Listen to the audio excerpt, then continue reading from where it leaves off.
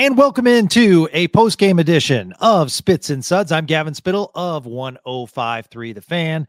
And tonight, very lucky to be joined by D Magazine's Robert Tiffin at Robert Tiffin to talk about tonight's Stars loss 5-4 against the Leafs. How are you, my friend? Doing all right. Yeah, it's all things considered, it's good. Hockey's back, right? It was a long break, so it's good to have. Yeah, good to have the absolutely. Stars I mean, it is tough to go back to back. Coming out of that lengthy break. Caught a good one against Buffalo where your goalie won you the game. And tonight so I fight this, and I'm being real here, as I want to be real as a podcast, Robert. And so I tweeted out very nicely before the game that this was a tough matchup. Basically, what I was saying is I felt as though the Stars were going to lose this game. So I want to be real with the Spits and Suds listeners, but I don't want to come across negative. And I think there's a fine line there. I just think, and we've talked about this on Spits and Suds, that stylistically there are matchups throughout the NHL, and they posted it on, television during the game, that facts prove that, stylistically, the Leafs just are not a good matchup for this Stars team. I mean, that's borne out by the numbers too, right? It seems like forever. It's certainly been at least a couple years since the Stars have won in Toronto. It might even be pre-COVID. I don't know, since they were playing a lot of games in the bubble and all that.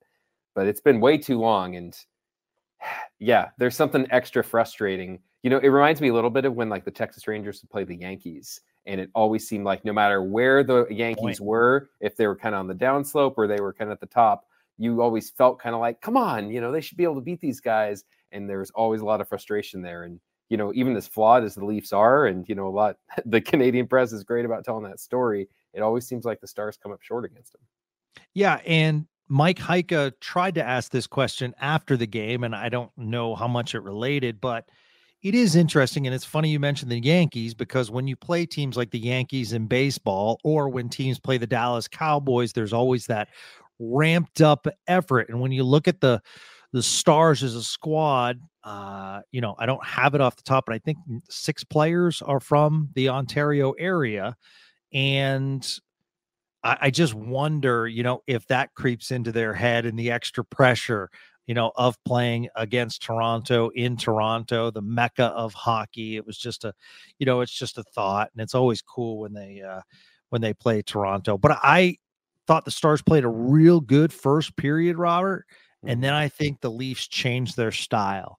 And I thought the Leafs brought out the physicality. That fourth line of Toronto didn't play much at all during the first period.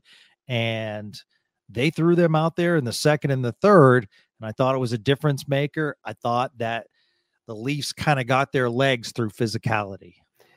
Yeah, in the first period, one thing I noticed is that it looked like, again, watching on TV, I always want to be careful because you're not seeing the whole ice all the time. But it's really, really jumped out at me that the Stars really frequently had a guy at the far blue line, like stretching the zone, they call it. So that kind of forces the Leafs to have at least one guy back there, right? Making sure that guy isn't wide open for a breakaway, which means that for when the Stars were trying to exit the zone, they had the option of a long stretch pass there.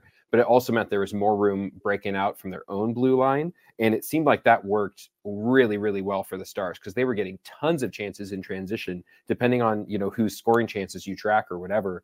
It was something like, 5 chances for the Stars for every one of the Leafs, or something like that in the first period. So in a sense, it felt almost a shame for them only to be up 2-1 after a period in which they really more or less dominated the Leafs, especially at 5-on-5. But of course, it only took a few seconds in the power play for the Leafs to keep things close. Yeah, let's start there. Joel Hanley gets the start. Nils Lundkvist sits. Hindsight 2020, but I don't know if Nils Lundkvist would have been any worse tonight. I just felt as though, high sticks are going to happen, but one thing against this Leafs team, you just can't take penalties, or you have to reduce them. They're just so talented. Even if they're down on the power play, there's just too much talent on the ice. They spread themselves out well. They play so well together. Maybe Tavares had his best game of the year. He's been absent from this Leafs team, but just when the Stars committed the penalties, 3 for 3, it is interesting that a penalty kill that was so good, Robert, all of a sudden has done, just the opposite now. And it's amazing how many goals are being let up. Yeah, the penalty kill has to, I mean, DeBoer was pretty clear about it in the post game too, that was a big problem tonight. I mean, anyone looking at numbers can tell you 3 for 3 is bad. It doesn't take too much math to do that. But it was also the way they did it. It didn't even take long. It wasn't like, oh, they, had shots from the point, they were generating stuff and they just went through or they found a hole. They had 3 penalties, Toronto did, and they scored on all of them. So that should be 6 minutes, right? For 3 minor penalties. They only spent 1 minute and 50 seconds on the power play because they were scoring so quickly. I mean, that's only taking 30, 40 seconds to score on a power play. That's, again, maybe there's some film going on there where they scouted the Stars PK. The numbers I think I saw are something like the Stars opponents are 8 for 13 in the last few games. And in fact, before tonight, the last game the Stars had lost was against the Islanders, who just didn't get a single power play. So, credit to the Stars. They've been fighting through this for a while. It's one of those things where sometimes it catches up to you, right? They've found ways to fight through giving up power play goals and the penalty kill being leaky, but it hasn't really been a focus too much. It's kind of been there, you've heard people talking about it, but tonight it really felt like the check came, or the bill came due a little bit, and they didn't have enough elsewhere to compensate for it. Yeah, I felt as though this would be a quality win against a good opponent. Nothing against Buffalo. I know they won 2 in a row prior, but they're not in the playoff chase, and they just don't have the stars that Toronto has, although a lot of them are coming up. So I thought tonight would be a real nice win. I agree with you. I feel as though the penalty kill has kind of not been talked about due to the team playing well. One of the other aspects that I think hasn't really been talked about is the effectiveness of quality teams' first line against the Stars. Mm-hmm.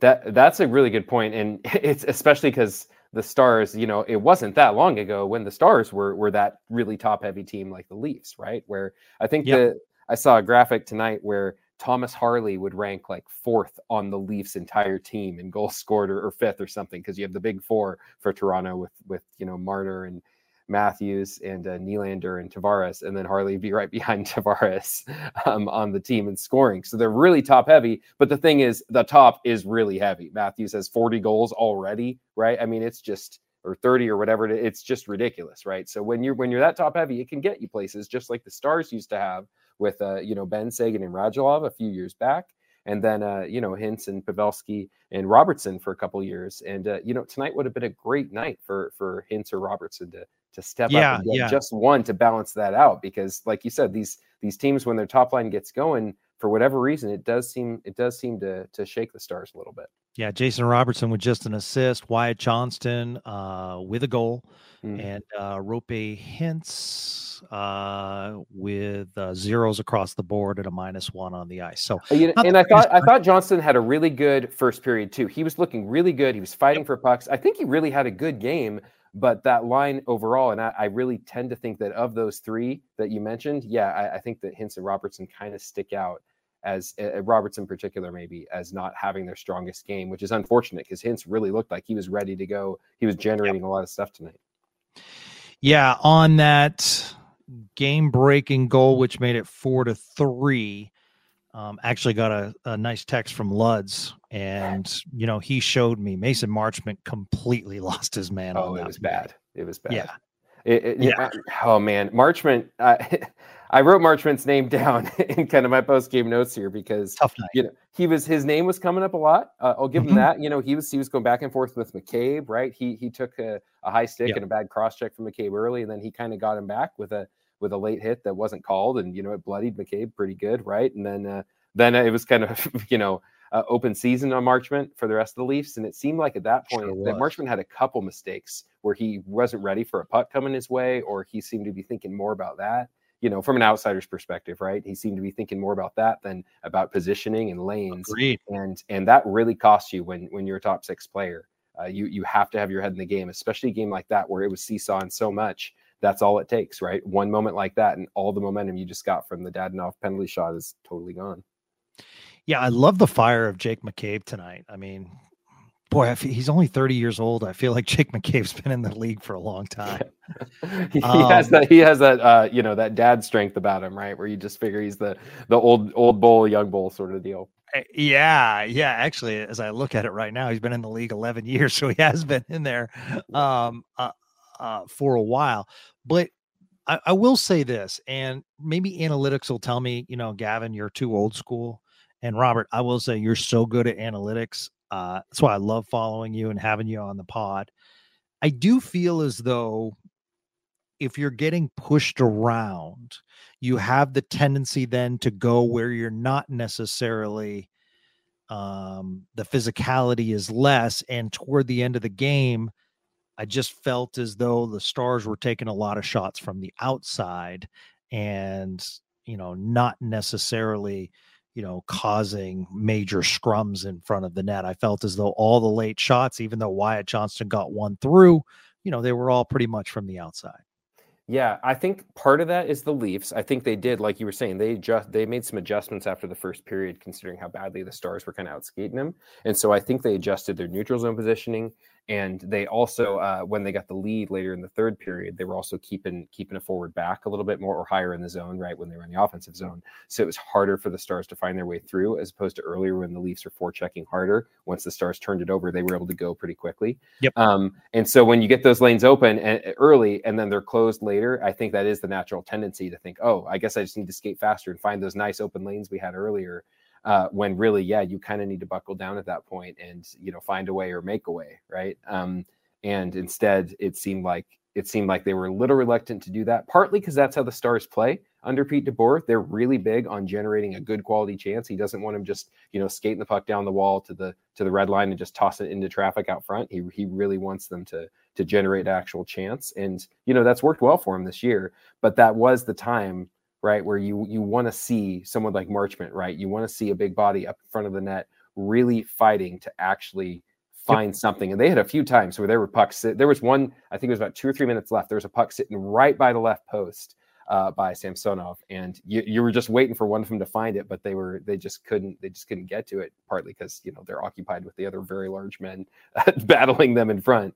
But that's crucial, especially in those situations, and that you just see more of that in the playoffs too.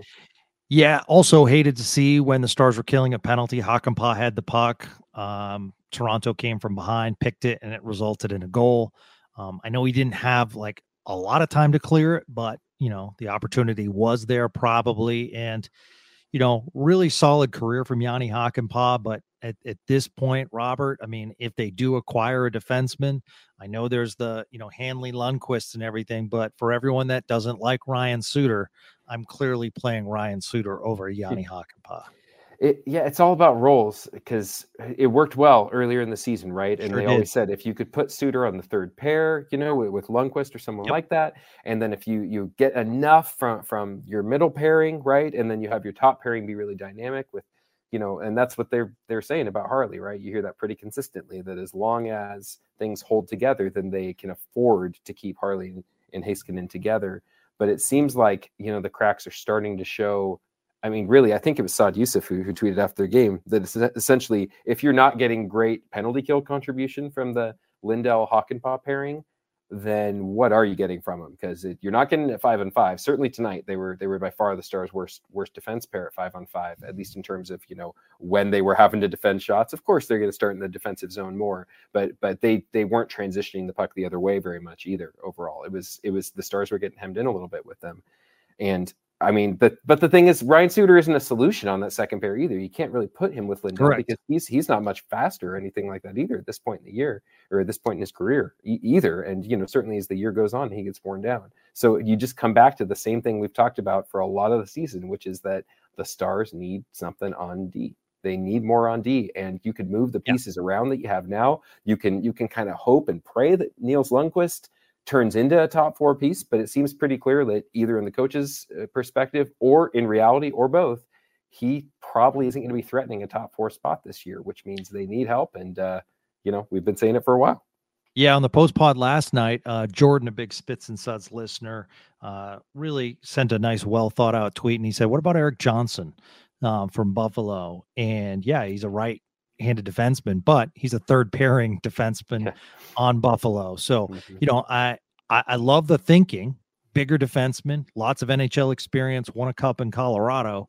However, I also look at it and say, okay, that's not solving my problem as far as pairing with a Heiskanen or, you know, a Thomas Harley and kind of providing that depth. That's right. So I think, you know, that's, you know, if we want to give like a late round pick, sure, that's not some bad defensive depth, and he's a bigger guy, but I just don't think that solves the issue that the Stars have right now. Yeah, I think if you had to really reduce it, then you would say probably of the Stars 6 defensemen right now, you can see your way to Esa Lindell being a solid second pairing defenseman. I think it's fair to say that you could have a championship team with Esa Lindell on your second defense pairing, but his defense partner needs to have a skill set kind of like Thomas Harley. I mean, Thomas Harley is unique. He's fantastic. He's really good. There aren't a lot of Thomas Harleys out there, and the ones that aren't available. But you need a defenseman who's a little bit more mobile and also has size. They tried the Lindell-Lundqvist pairing a few different times, and it just hasn't clicked for whatever reason. You know, the coaches would be able to tell you. And the numbers kind of bear it out, though. It hasn't been all that successful. So you need a pairing, you know, a Stephen Johns, right? For Stephen Johns to have had his career go a different way, because he would be the perfect person to have on that pairing, right? He was never going to be a top pairing defenseman. I mean, maybe, but, you know, they always wanted him with Heiskanen. But he's a top 4 defenseman, always. He always was. And that's the sort of player you'd love to put next to Lindell, and they could soak up a lot of minutes. They don't need to, you know, win you a ton of games, but they're definitely going to prevent you from losing a ton of games. So you might have heard me throw out the name Adam Larson from Seattle. Yeah. Good player. Good player, solid, good size, 6'3", right-handed shot, 12 points in 50 games, but he's a +4 on the ice. You know me, I love my plus minuses. Hey, Dadonov was a +3 tonight, which is an accomplishment. Which is an accomplishment in a 5-4 loss. But I do think, like, when you talk about those categories, I do feel as though Adam Larson fills that void. You have to worry about the salary, and he does have next year as well. So you are getting him next year, which would be nice. However, that means the price tag goes up a little bit. And the question is Seattle making a run, or do they want to dump some of their players, or do they want to keep Adam Larson around next year? But that's kind of the player I'm looking at, a guy who, you know, for Seattle, I mean, you know, logs a lot of minutes on the ice and is just, you know, solid. I mean, I'm looking at his last few games. Let's see, 22 minutes, 24 minutes, 25 minutes. So, you know, Adam Larson can play a lot of minutes. I just think the question is what's the price tag, if there is a price tag at all. But, you know, that's kind of the player that I'm looking at that's more solid defensively, will allow, you know, more of an offensive game from that other side, you know, and at the same time knows where to be and is not going to get caught. So, yeah, I mean, he'd be a great fit. But the question then is, okay, what would Seattle want to move him? Because every team would love Adam Larson. First round pick. Come back to the same thing. They'd want a first round pick, and you probably need like a Matej Blumel or someone, or I mean, at best, right? That's probably their 4th strongest prospect maybe in the system right now. And that's at best, right? But if you're Seattle, you ask for a top 3, right? For Bixel or one of the Cedar Park kids. And I mean, first round pick. The Stars are already thin on picks, but now feels like the time, right? And also, you have to ask yourself if this is really the piece the Stars need. Everything else seems pretty much in place, right? If this is the piece the Stars need, Thomas Harley's there. You get Larson. You could even, you know, toy with the idea of put him up with Heiskanen, right, and move Harley down to the second pairing with Lindell or whatever you want to do. I don't know that I'd do that. Even tonight, Harley and Heiskanen looked really, really good for much of the game. I just love that pairing. But, I like it too. You have to ask yourself, basically, it's going to have almost like a Joe Nieuwendyk type price, right? Where you're trading a young Jerome McGinley. That's sort of a good point. A price. And you have to ask yourself, how sure are you that Adam Larson will be, you know, that Joe Nieuwendyk type piece, right? He's not quite to that former superstar tier kind of Nieuwendyk, but on the other hand, he's a defenseman and he's a really good one. So, right. And what I like is that if it's not this year, at least you have him next year as well. Yes. So that does feel a little bit more like a Jim Nill move in that sense. Yeah. I do like filling that void. So, you know, Spits and Suds listeners, just keep an eye on that.